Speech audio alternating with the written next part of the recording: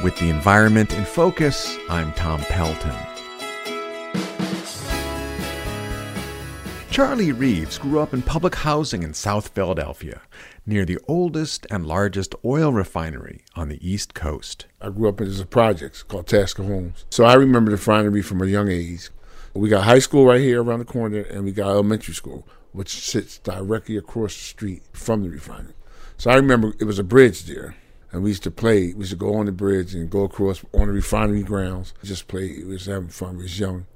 We didn't know. What they didn't know was that during more than a century of operation, the Point Breeze refinery, later called the Sunoco refinery, and then Philadelphia Energy Solutions, spilled so much gasoline and other petroleum products onto the ground that a plume of cancer-causing benzene had contaminated the soil and groundwater, according to EPA records.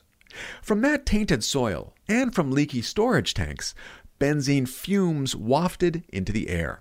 An end to the refinery, which had been churning away on the banks of the Schuylkill River since the 1860s, finally came in 2019. Just after 4 a.m. on June 21st, a fire and explosion at the refinery sent a massive fireball into the sky and rattled windows for miles around. You had to look out the window. I got to look upstairs out the window. You could see the fire coming out. You could see like a big mushroom cloud. To Charlie Reeves, the most devastating fact was what he learned 6 months later. NBC News and Greenwire, working with EPA data compiled by the Environmental Integrity Project, revealed that air pollution monitors ringing the refinery had registered benzene at the plant's fence lines at concentrations averaging more than 5 times EPA's action level for an entire year.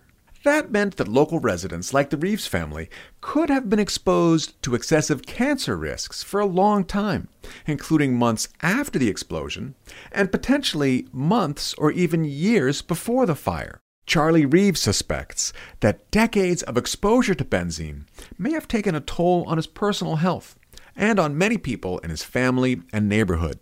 I have cancer. I had prostate cancer. But my wife's mother, her best friends, all our old people died from cancer. My mother died I miss my mother. Peter DiCarlo is an atmospheric chemist and associate professor at the Johns Hopkins University. He said it is almost impossible to link any one case of cancer, like Charlie Reeves, to a particular airborne pollutant.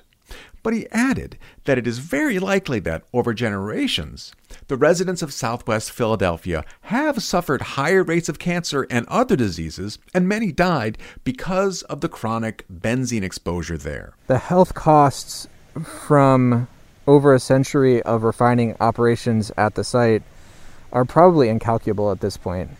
The integrated cost to communities in that area are astronomical. The refinery site in Philadelphia, however, is not unusual.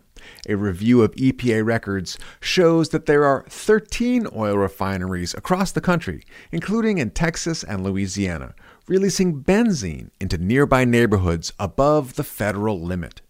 Most of them are surrounded by communities like Philadelphia, where the people living nearby are disproportionately poor or minority.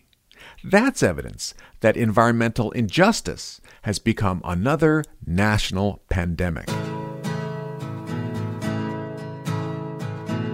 With the environment in focus, I'm Tom Pelton of the Environmental Integrity Project, author of The Chesapeake in Focus. This program is sponsored by the Able Foundation. The views expressed are solely my own.